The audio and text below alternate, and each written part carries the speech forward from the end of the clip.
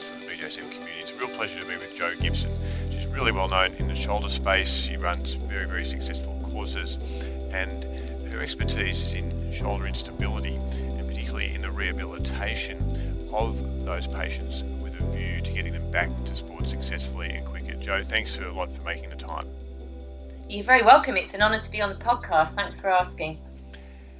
Let's go into a case where we've got a football player who's 23 years old, has had several dislocations because of trauma falling on the shoulder in the first instance, and they actually have had surgery, and you see them. What are the things you look for in your assessment and talk to in the setup phase before we get into the specific rehab of the post-surgical shoulder?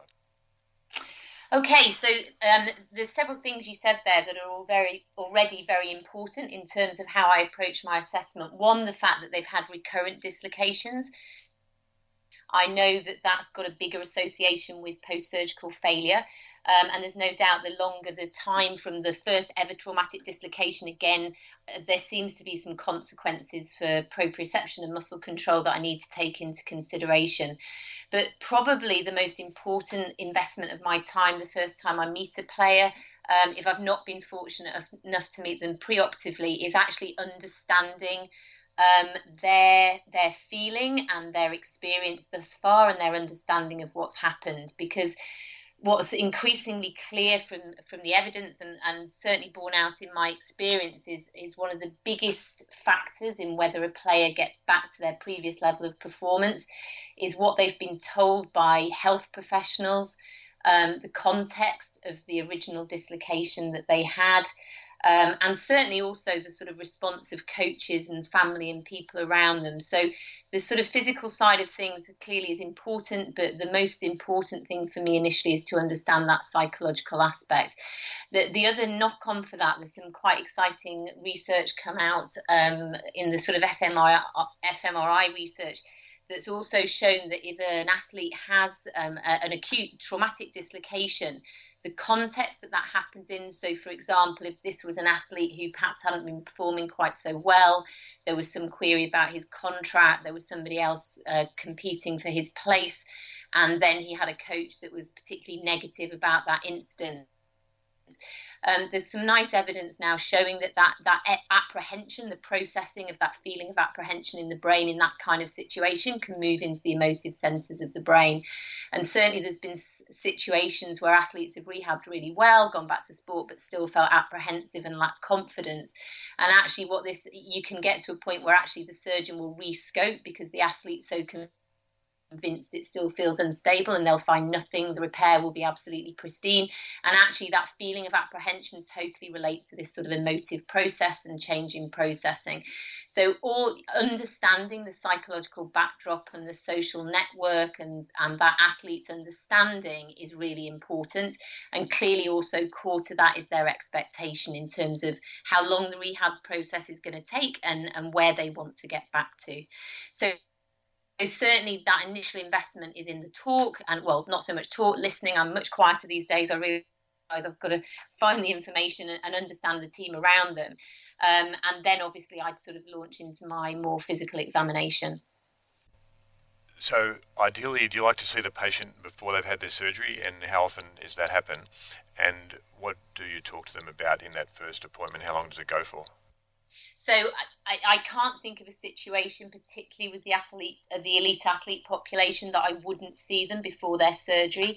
And wherever we can, I actually see them with the surgeon that's operating at that first appointment and the club physiotherapist, because I think one of the things that's absolutely key is there's a sort of consistency and congruency of both information and language that's used with the athlete. And also, again, particularly with the case that you've used as an example, I'm not just interested in the shoulder and the consequences in terms of proprioception. I'm also interested in the rest of the body. And I have to say, in terms of a lot of the problem solving that I do, sometimes that first interaction is pivotal in terms of resetting somebody's expectations, but also addressing some of their fears and anxiety around the injury and the consequence for them in sport. There's very good evidence that initial sort of consultation, but also the trust they have in me, has a big influence then on how well they rehab. And so you take time to listen to what the player tells you they've heard so far, and then you build off that. Absolutely. So I guess my two messages whenever I talk about communication is the first thing to do is check their understanding of what they've been told so far. And when I finish the consultation, I will ask them to explain to me what they think I've told them. And most of the time, hopefully, they'll tell me what I think I've told them too. And did you pick up some of that in your Masters in Advanced Practice, or is this stuff you've learnt post your formal education? Um, the basic skills are very simple. That we need to use the patient's language, not our own, and to understand that language has both placebo and nocebo effects. And so, language that can be very non-threatening and inane to us because it's our comfort blanket in our everyday actually can have quite profound effects on somebody's pain experience, but also their engagement with the rehabilitation process. And actually, I think the other thing, because my actual dissertation at the end of the day was about the biopsychosocial model and how very much it's been lost in translation since its original inception. And I think that's because, again, perhaps because we don't have the basic training. If we look at the real premise of the biopsychosocial model was not that we should identify these psychosocial factors that then stop us being able to get people better. It was very much framed as a communication tool that if you listen to a patient's story and acknowledge those psychosocial factors, sure, in some patients they may be prohibitive and something they need additional help with. But actually, the communication research is pretty clear that if you just acknowledge those things, so for example, I have a patient who comes in and hates her job, hates her husband, just is generally pretty cheesed off with life. If I reflect those things back to her, or your athlete example, who feels he's been treated badly by the club, if I acknowledge those things, actually the evidence would suggest that that puts the patient in a far better place to then engage with the rehab process.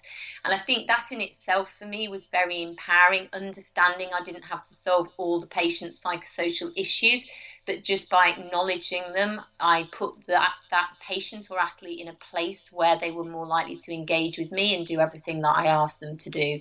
So in terms of, I guess, the three key points is listen more and don't underestimate the power of your non-verbals, but just reflect a little bit on the language that you use, and wherever you can, try and frame anything that you say within the patient's language, not your own.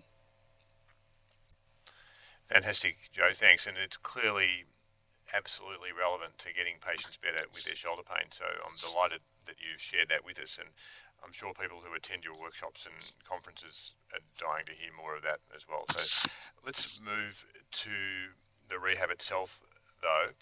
And can you tell us three or four pitfalls you consistently find when you're teaching? So one of my big passions is considering the shoulder in the context of the rest of the kinetic chain. And I think that whilst I think that everybody does that, my experience is it's quite a new concept to a lot of the people that come on the course. And to be fair, I think a lot of the evidence supporting this is in its infancy. But for me, with an athlete that's going back to play, there is absolutely no doubt that there is good evidence in the literature now showing that often in things like contact sports or throwing sports, performance correlates of the upper limb are very highly correlated with lower quadrant performance. And so there's this link to performance and injury with the kinetic chain in the shoulder, but also in terms of the things we're seeing with more chronic presentation. So this athlete would count as this having had a recurrent history, and the changes in the brain. I think in the motor learning literature, there is good evidence that if we make rehab more dynamic, it lights up more of the cortex, so potentially has more potential to re-establish those normal motor pathways. Adding the kinetic chain actually reduces abnormal load on the shoulder and has been shown to facilitate local recruitment of the cuff and the scapular muscles. So I think from my perspective, the kinetic chain and just including that and using that to initiate some of our more traditional shoulder exercises definitely gives more value. And in a post-operative group where we're trying to enhance proprioception, normalize input to the motor cortex, all the things that we know have potential association with poor outcomes, to me it's a bit of a no-brainer. And I kind of use that concept whatever shoulder problem that I'm treating. And can we drill down on that in terms of some specific exercises? I know it's not a recipe, but just to give the listener an example of how you would engage the kinetic chain differently. Yeah, absolutely. So if I had somebody who's immediately post-op, we get people mobilizing within 2 days post-surgery, and some work done by a very good friend of mine, Tim Yule, who works with Dr. Kibler in Kentucky, um, showed that if you initiated simple supported exercises of the upper limb, um, then essentially that resulted in reduced activation levels around the upper quadrant. But in more traditional exercises, just doing a shoulder press or doing external rotation, if you initiate that with a step up or a lunge or just an active step, again, that will have a similar effect. So it doesn't have to be horribly complicated. Literally, the important thing seems to be knee flexion extension or hip extension, and that dynamic component. Jo, can you share the perspective of the time course and the progression of rehab post-operatively?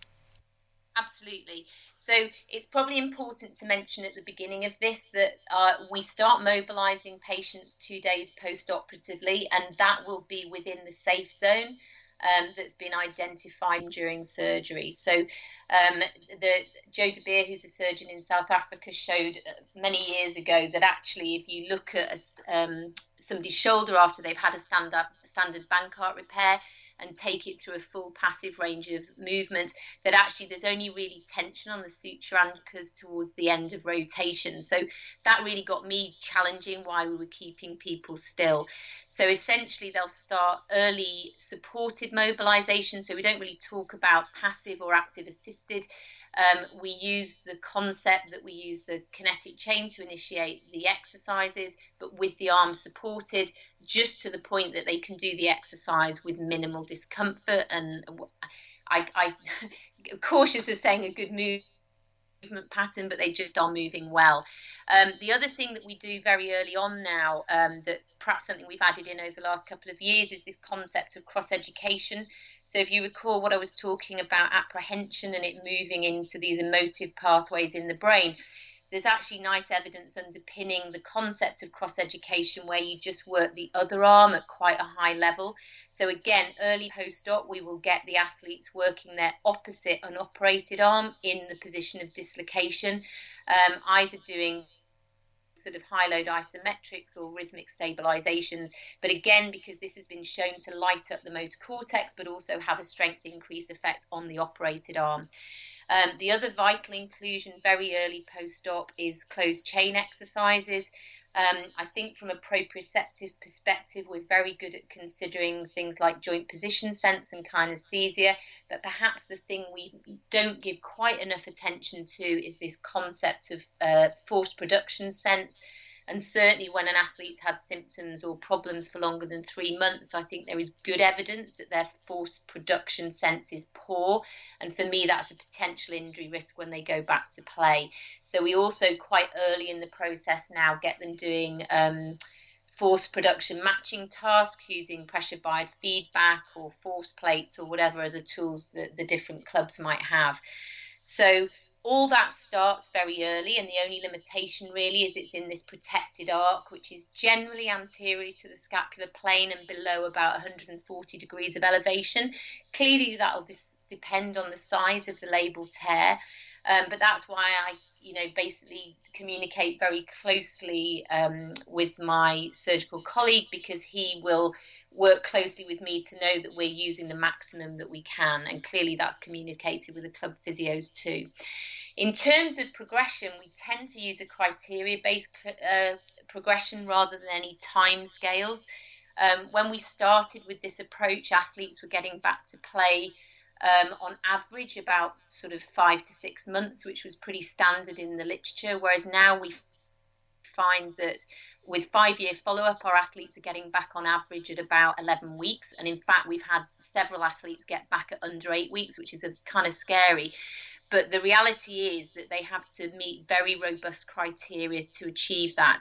So those key things that I talked about in terms of early mobilization, cross education, and closed chain exercises are all very dynamic, and then we just progress to do more specific strengthening and reactive work to make sure that the athlete is strong enough, robust enough, and their dynamic system reacts quickly enough in a way that's relevant to the sport that they do.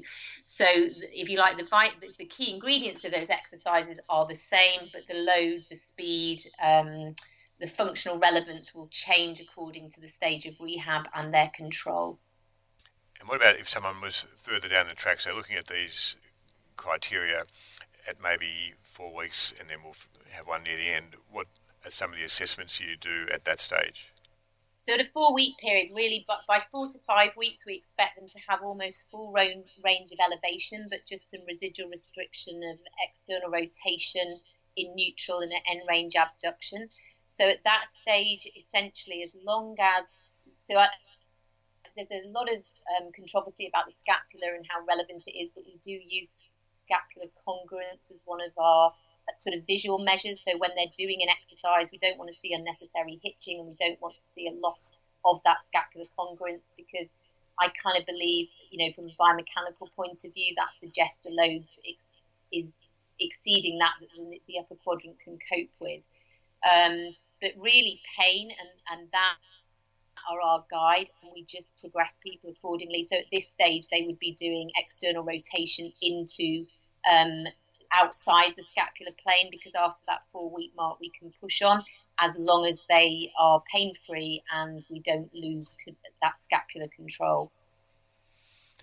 And towards discharge, what are some of the criteria then?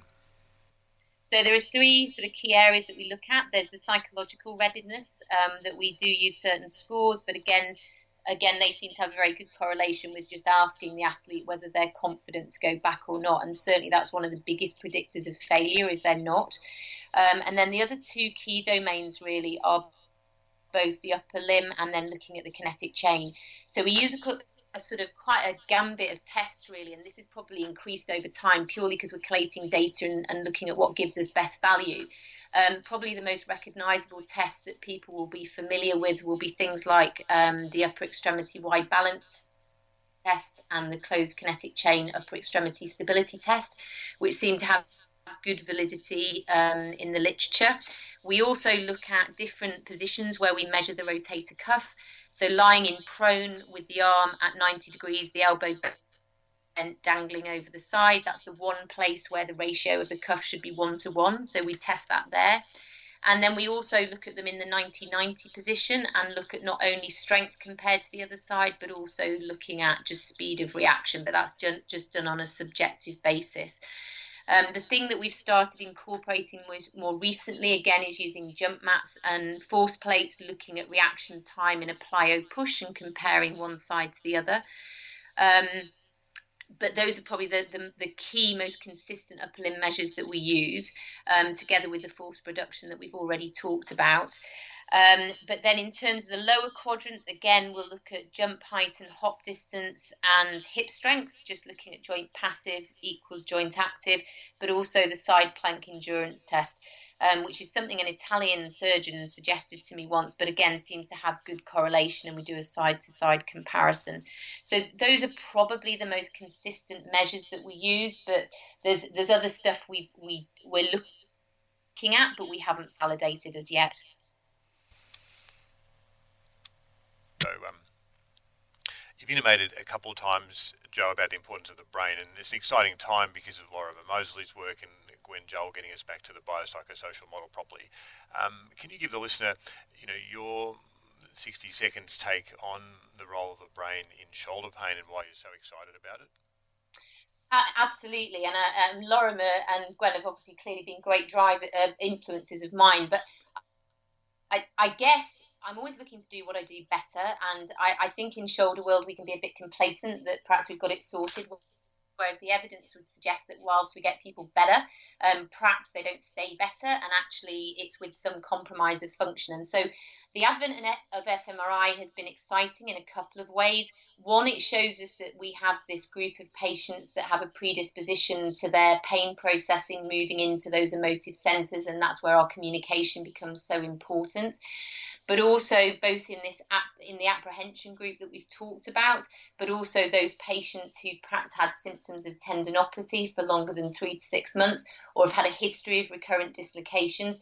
We now have work from different authors showing us that that results in reorganization of the brain, that we get structural changes in the sensory motor cortex, but also that has a consequence in terms of the control of inhibition and excitation, and so fundamentally an impact on muscle recruitment and muscle activation. And so for me, that's exciting because that gives us huge opportunities in terms of how we can enhance our rehab approaches. And I guess I've been coined before as using the term brain rich, but really it's just looking at how we impact motor learning and influence that sort of neural plasticity, for want of a better term, to impact that organisation and that balance between inhibition and excitation. And obviously Ebony's lovely work using a metronome has shown some impact on this, but equally work that's looked at, using music, different sorts of cueing. I think it's really exciting because we can still take the sort of basic exercises or approaches that we use, but by making them more sensory rich, whether that be auditory, visual, however that patient learns or responds best, in the motor learning literature, that would suggest it's got much greater impact for re-establishing more optimal motor pathways and that sort of organisation of the cortex. So I think they're really exciting times, and that's why I love my job, because I never stop learning every day. Jo, that's absolutely fantastic. Thank you. And we will have to leave it there, but I want to ask you to share a couple of societies that younger physios could potentially join, and you've been a leader in these. What do you suggest they consider? So the European European Society of Shoulder and Elbow Rehabilitation is a society that's really close to my heart. There's some fantastic people involved, and they're really trying to promote excellence in shoulder rehabilitation and education across Europe. And we've now made great contacts with the American Society as well. So there's podcasts and webinars and all sorts of fantastic resources if you become a member there. So, and the second society that I would definitely recommend is the British Elbow and Shoulder Society. It's a society that basically is made up of both surgeons and physiotherapists, and really, for me, cements what underpins my practice, which is the importance of that close relationship in doing the best for patients. They have an annual conference, but there's also some fantastic resources on the website, and it's a great networking opportunity. Everybody's very supportive of new talent. Peter Brownson, my surgical colleague, is the next president of BESS, and actually he and I were invited to the American Academy of Arthroscopic Surgeons in North America in the last couple of weeks in Denver. And it's testament to him, because that's a surgical meeting, and he insisted that a physiotherapist went with him because he really wanted to promote what BESS stands for. So I would wholly promote anybody interested in shoulders that that's a society to get involved in, as well as USA. And I know the BESS meeting's coming out quite soon. Next year it's in Glasgow, and again I'd go to the website to get the details because the dates haven't been confirmed as yet. Thanks so much, Jo. And for people who can follow you on Twitter, obviously, the handle there, and your website for courses? My handle on Twitter is @ShoulderGeek1. I think that just shows my technological ignorance when I chose my handle. And in terms of website, if you go to www.wkphysio.co.uk, that's the private practice that I work at, and that has details of the courses. And very soon I'll also be live on liverpoolshoulderclinic.co.uk too. Fantastic, Jo. Great to chat today. I know we met at a conference a few years ago and it's been too long. Look forward to seeing you in person at a meeting soon, and would love to get you to Vancouver for a course, in fact. Wonderful. I would very much love that. And that was Jo Gibson, one of the leading shoulder physios whose work in the unstable shoulder is not our only area of expertise, but a great starting point. Thanks for joining this podcast today, and I hope you get a chance to have a physically active day.